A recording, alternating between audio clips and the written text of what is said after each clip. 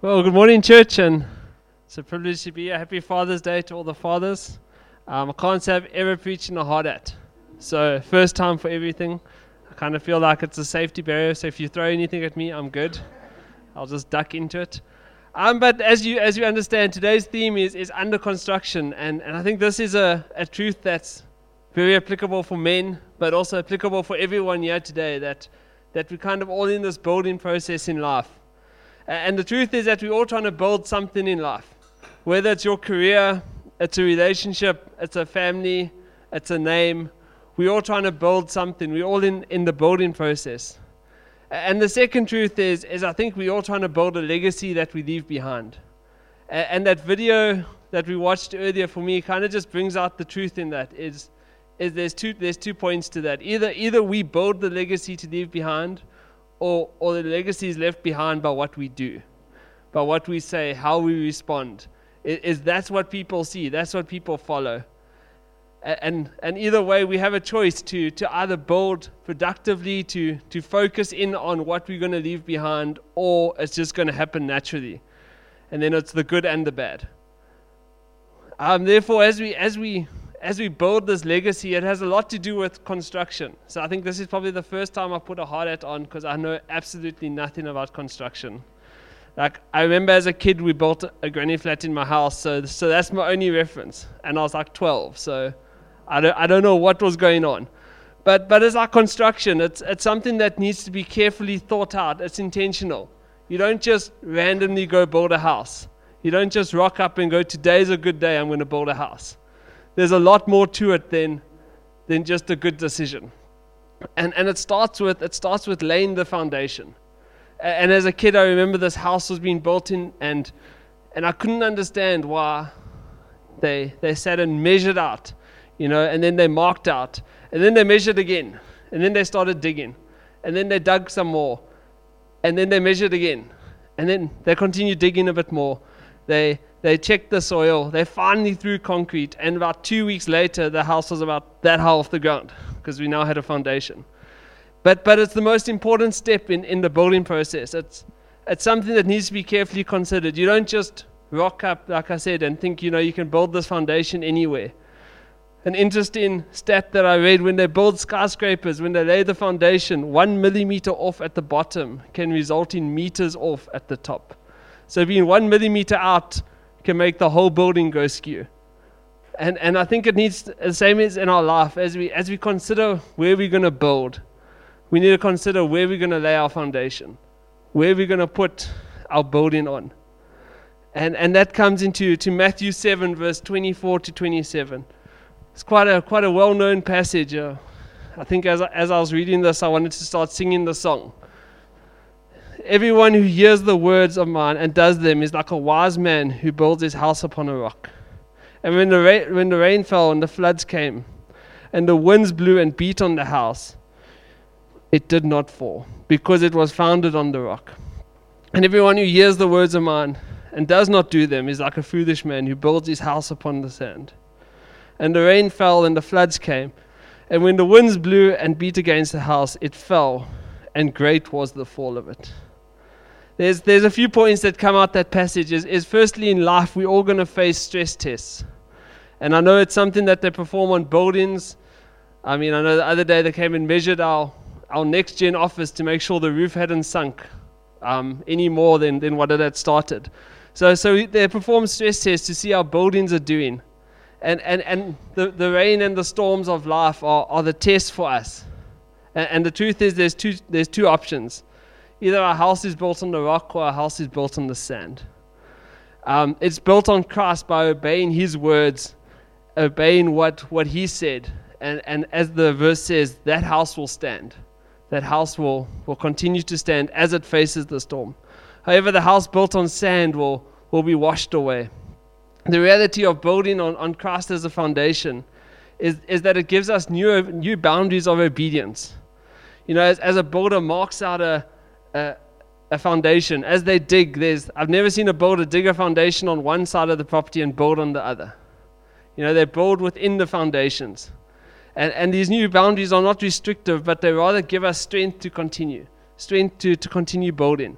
It's encouragement to continue building. As we build on the rock, which is Christ, we know it will stand. We can have that confidence, unlike building on our own name, on our own reputation, which is like the sand. As soon as the storms come, as soon as we can't handle it ourselves anymore, it starts to crumble and it starts to fall down.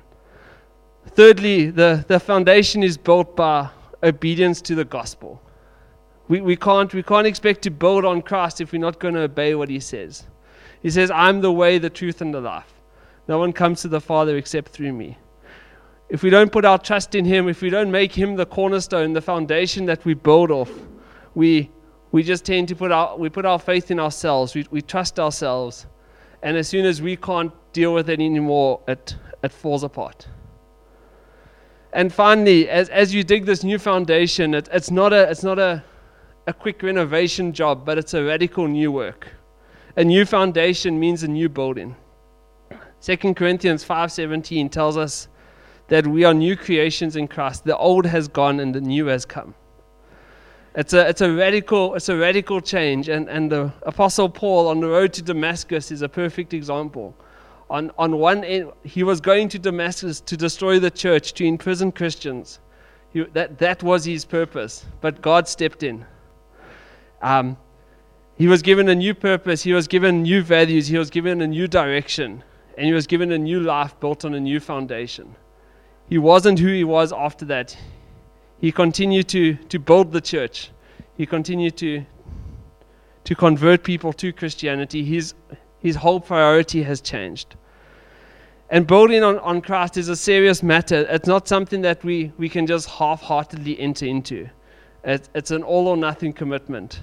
It's something that we need to be willing to put our hope and trust in him, and requires commitment till the end.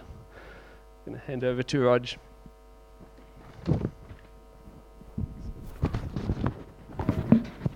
If you were here on Mother's Day, you'll be familiar with the sort of relay race format we're taking for these Sundays.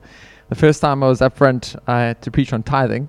The second time, I'm doing it in a hard hat. So at some point, I hope to just get given some easy topic with a normal dress code. I'm going to move on from there. So Mark's talked to us about the foundation that we lay in our lives. And that applies to all of us. But to dads especially, we have a responsibility to lead our families and to instruct our kids in the right way, the ways of the Lord. And so we have this foundation, but as Mark says, no one builds a foundation and then calls it a day and heads home. We build a foundation because we want to build something further, something on top of that. And so how the foundation that is laid, the foundation of salvation in our lives is important. There's a response that we are then required to give. The Lord does something in us, and he does it gracefully and as a gift, but he calls us then to respond to that, to act on it. If the Lord, the God of creation, steps into our lives, does something radical, we can't just sit back. We don't. You can't experience something that transformative and then continue to live your life as you have before. And so I'm going to talk about what that response looks like and how we do it and the tools that the Lord has given us to respond. First of all, we need to prioritize it. Paul is writing in Philippians, and he says in Philippians 2, "Therefore, my dear friends, as you have always obeyed, not only in my presence, but now much more in my absence, continue to work out your salvation with fear and trembling. For it is God who works in you to will and to act according to his good purpose." I'm really encouraged when I read that, because that means our life has purpose. As the Lord has laid this foundation in our lives, he calls us to something, but it's something specific, it's something meaningful, it's something worth spending our lives on.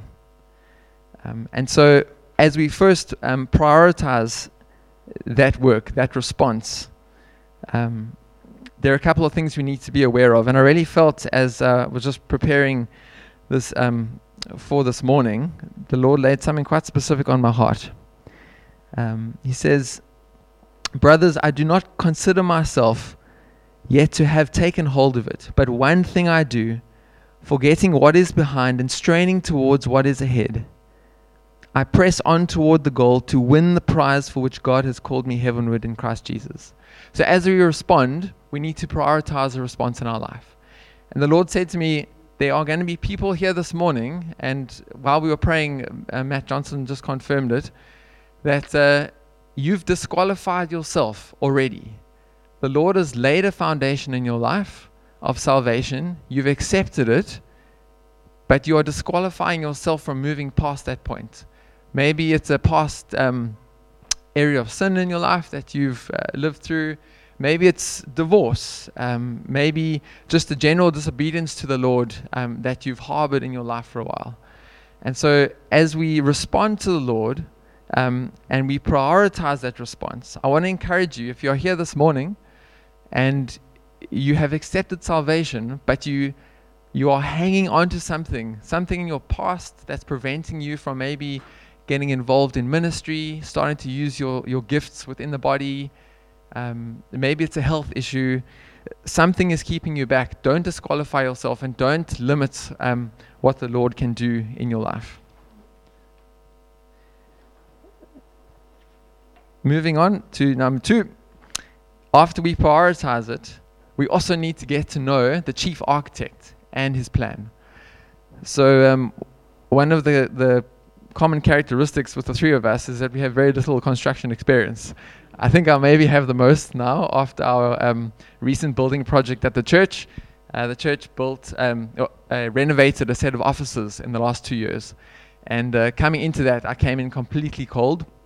But the budget or the bill we were given for the renovation was 3 times our budget. And so we did what any sensible team would do. We continued without a project manager, and myself and Matt Francis project managed the entire renovation of the property. And that meant that for about an hour a day for a year and a half, I spent time on a building site. And what would happen is I'd walk around the site with Matt in the beginning of the week, and he'd point out sort of 50 things that needed to get done. And then during the week, he and I would visit the site and chat to the guys who are on site, the subcontractors and the laborers, and invariably things would need to be decided. So you've put up barge boards. Do you want to cut them at an angle? Do you want to leave them sort of pointing out? Do you want to merge 2 pipes with the plumbing to join together? Or do you want to let them run separately? Which wall is the dark gray? Which wall is the light gray? There are all these decisions that need to be made. And we have a patio. So we've designed one of our meeting rooms to look a bit like a coffee shop. And that flows out onto a patio. And there was a really old roof on that structure.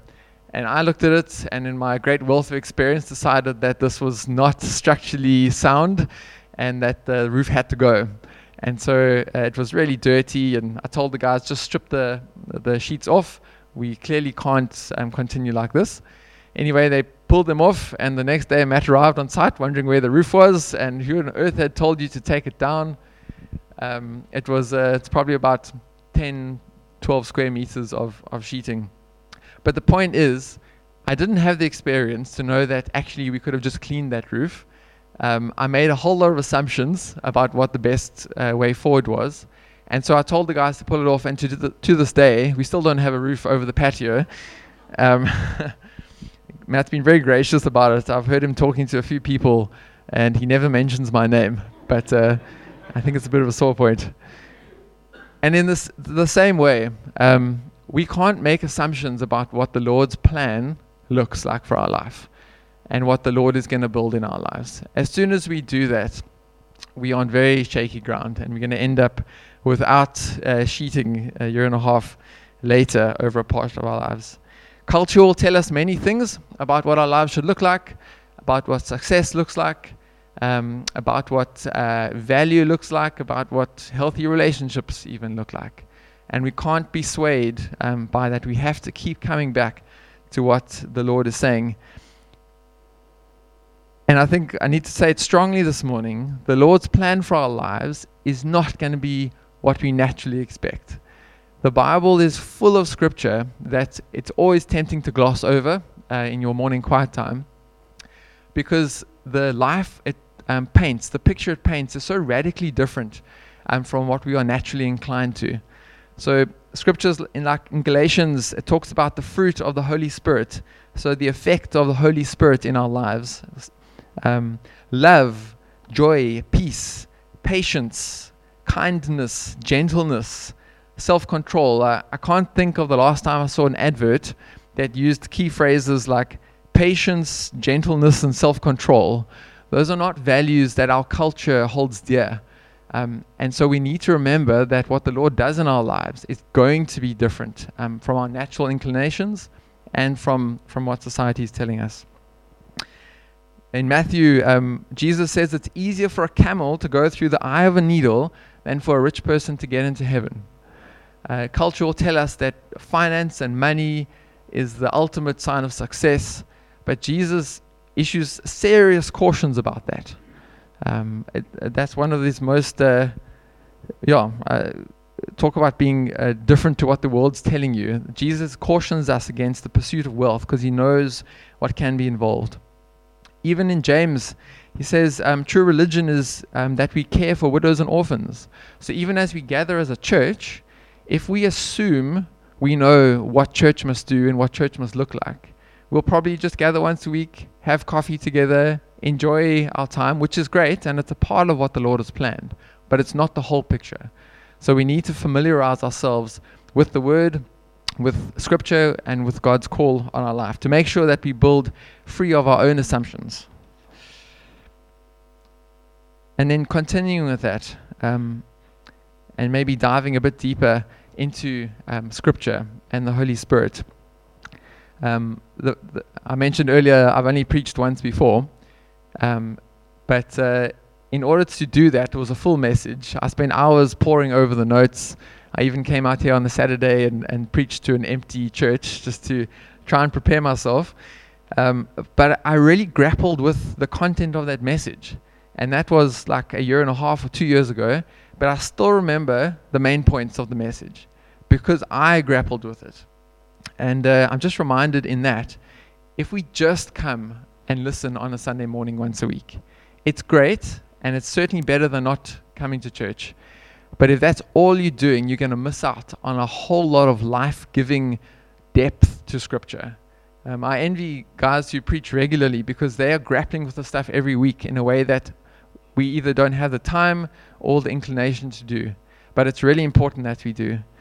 That verse, I think Mark read it, Matthew 7. Therefore, everyone who hears these words of mine and puts them into practice is like a wise man who built his house on the rock. The rain came down, the streams rose, and the wind blew and beat against that house. Yet it did not fall, because it had its foundation on the rock. And that rock is the word of the Lord. That rock is Scripture, and we all have access to it. We also have access to the Holy Spirit, which is awesome. And I'll, again, just be bold this morning and say that if you have committed your life to the Lord, crossed that line of faith, you should expect the Spirit to be speaking to you on a daily basis. Just like we have plans on a building site. So we say, okay, we're putting a wall up here, and then we go and build the wall.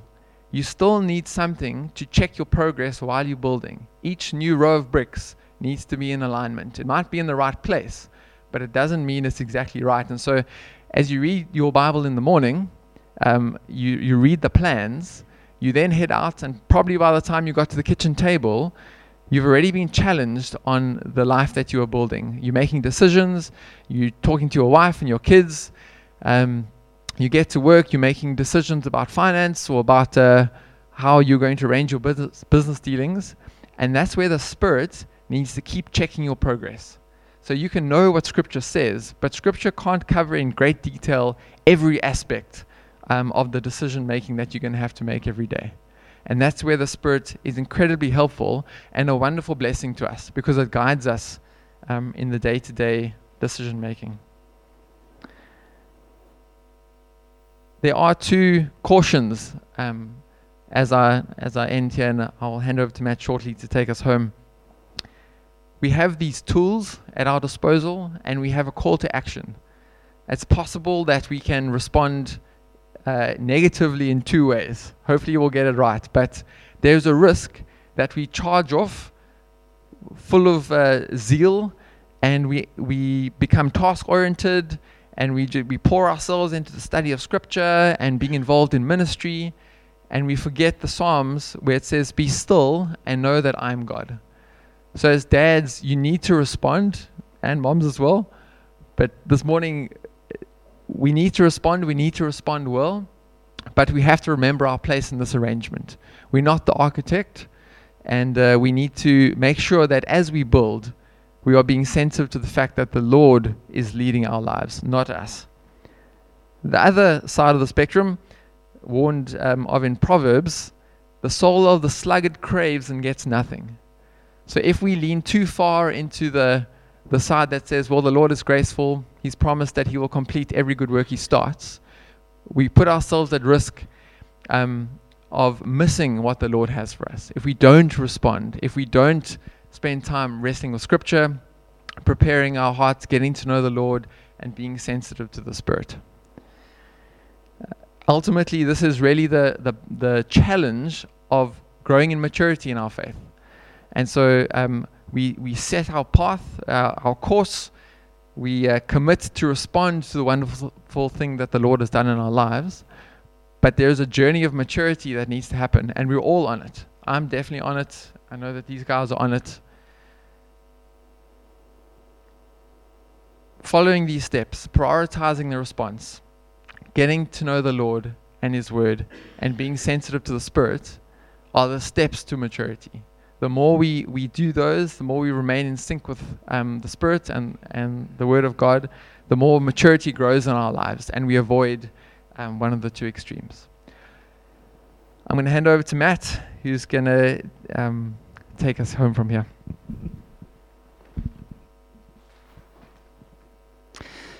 Thanks, Raj. So, firstly, what you have to decide this morning, as men and women in this place, is who is Jesus to you? That's the most important thing. You might feel moved in the service by the songs or maybe by what you see, but really being moved doesn't mean anything unless it moves you towards Jesus. And so you have a choice today of who you're going to serve and obey in your life, Christ or not.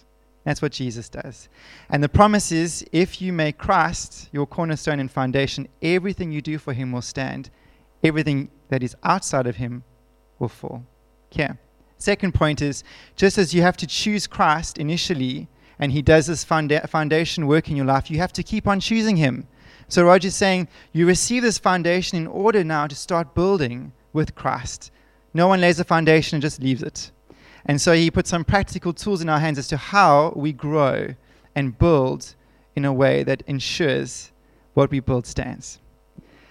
But now, how many of you, like me, know that DIY projects don't go as planned? Put up your hand, right? So we move into this townhouse in Beacon Bay, and we decide we're going to move out to you awesome guys here at the Ridge. But in order for us to do that, I had left our home for a couple of years, and it had kind of deteriorated, and a lot of fixing up had to happen. And lucky for Marina, she was pregnant, so she said to me, I can't handle paint. It's up to you, buddy. Solvents will damage the baby. It's all on your shoulders. And I have minus construction skills, okay? And I remember it was just painting, and I had my scraper in my hand, and I was tapping the walls, and there was a little bit of a hollow spot, and as I was scraping it, some paint came off, and I was told, you've got to do a good job. My dad always said, otherwise you have to do it again. So I take my scraper and scrape it, and the whole sheet of paint comes off the wall. And I had to polyfiller the entire wall from top to bottom, and what should have been just a few hours, it took me about a week, 3 weeks, possibly even 3 weeks to do. Yes, yeah. I tell you, it was one of the most challenging moments. I wanted to swear in my heart. I wanted to go, I can't believe this is happening to me. Why is life so difficult? And I was really, self-pity was peaking for those 3 weeks. But you know what? I realized an important lesson, and I think this is something that all of us can relate to here this morning. Building with Jesus is messy, not so?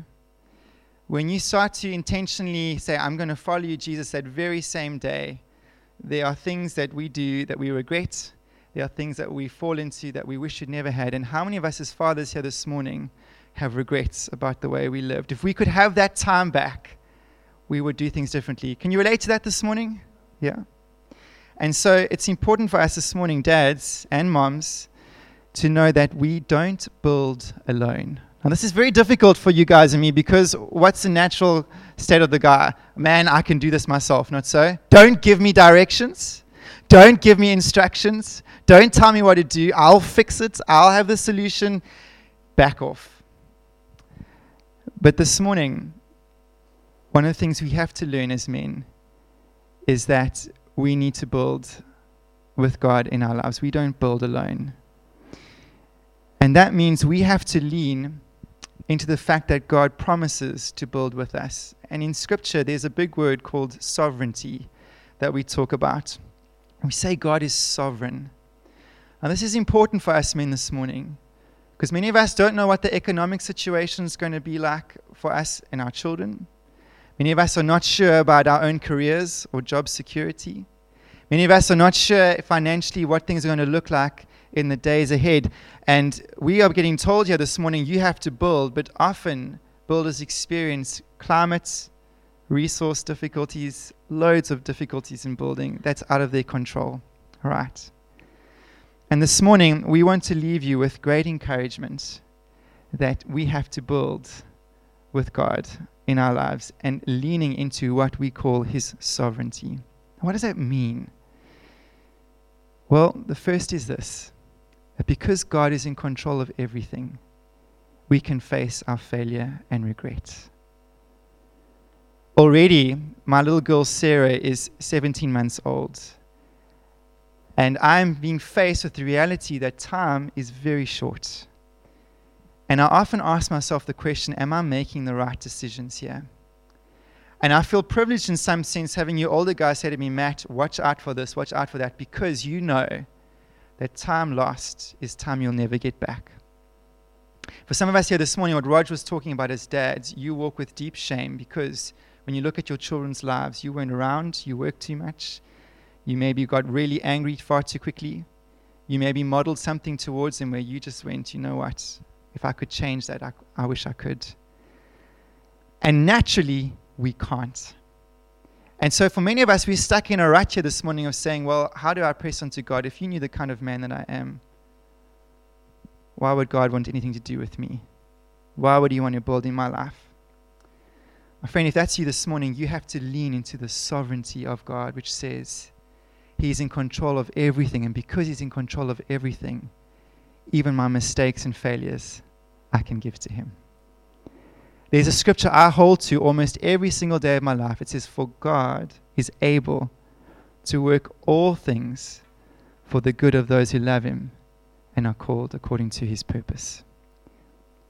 The second thing of what it means to lean into God's sovereignty, that He's in control of everything, is that ultimately He sees the end product right now. We don't. And being a Christian means we're called to walk by faith, and that means we're called to walk feeling out of control, but leaning into the one who is. And that means many of us are going to walk out of this place into a whole bunch of uncertainty. And we're basically taking God at His word and saying, God, whatever is out there, whatever is facing me, I'm leaning into the fact that You've got it. And that you know the end from the beginning. And that means in this moment, although culturally, like Roger was saying, what the world is telling me to do makes sense in my nature, but according to Your word, You're calling me to walk in a way that honors You and goes directly opposite to what the world tells me to do. Friends, if you're going to obey Jesus this morning, you have to lean into the one who has the ultimate authority, and it's God. And so when you leave this place, you will have to make decisions to build, but the thing that will help you build in the midst of uncertainty, failure, regrets, and weakness is knowing that God can redeem anything, and that whatever you're facing outside, it's not out of His control. And there's a place for us this morning that is promised in Scripture. If you have that view of God and can lean into Him with that kind of confidence, it says that even in the midst of uncertainty, we can know a place of rest, peace and joy. And I'm willing to bet you that there are men in this place that can't sleep at night because of the stress they're under and the strain. There are families here that are struggling. And what you need to hear this morning is, when you leave this place, you're not building alone. God's in the thick of it with you. Not only is he building with you, but he's overseeing the entire project from start to finish. And that means for you this morning, what Psalm 127 says is that he gives rest to his beloved. He gives peace. It's a wonderful scripture. It says, unless the Lord builds the house, those who build it labor in vain. This morning, if you're fighting Jesus in your life and you're building against him, it's not going to stand. It's huge stress. Shake it off. Submit to him. Unless the Lord watches over the city, the watchman stays awake in vain. It is in vain that you rise up early and go late to rest, eating the bread of anxious toil. This is it. 4, he gives to his beloved sleep. And the way you sleep at night is leaning into the fact that God's got your life. The entire building project is being overseen by a God who knows the beginning and the end. And he's calling you to lean into that today. I'm going to ask the men to please stand. All of the men. Doesn't matter if you're a father or not. Doesn't matter how old you are. Every male in this house to stand. Men, you have a high calling in God. You're called to love your wives as Christ loved the church. That means laying down your life sacrificially for those whom you love. You're called to be the one who sets the spiritual tone in your home. As that video shows, the males around you are watching.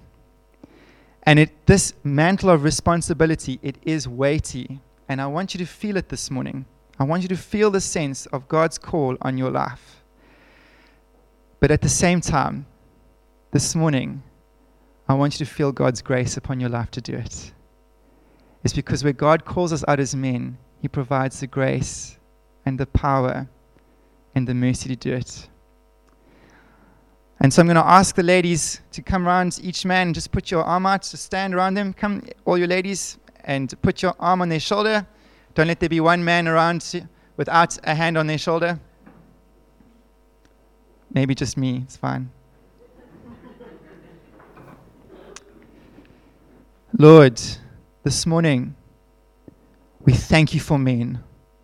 We thank you for their character, for the way that you made us in your image, the way that, Lord, we are perfect complements to women, the way that, God, in your wisdom, you gave us this mantle of responsibility to lead our homes and to shape the spiritual nature of the world around us. And we're praying this morning for our men. Lord, you know that, God, we need you. And that, Lord, we need to embrace you this morning, not only taking up this call to build, but, Lord, also the grace that comes with it as we do so. And so, Lord, I pray this morning that you would raise us in courage. I pray this morning that our spiritual stature would grow, that, Lord, the burden that we carry, Lord, of this world would fall off our shoulders as we fix our eyes upon a God who's able to bear it all. And I pray this morning that as we leave this place, for each man, you would fill us with your Spirit, that, God, you would take us into a much deeper relationship with you, that you would speak to us about ourselves and the world around us, and that in this church, in this place, we would see men rise up to take up the call of God, to lead and to lead well in you. We pray this in Jesus' name. Amen.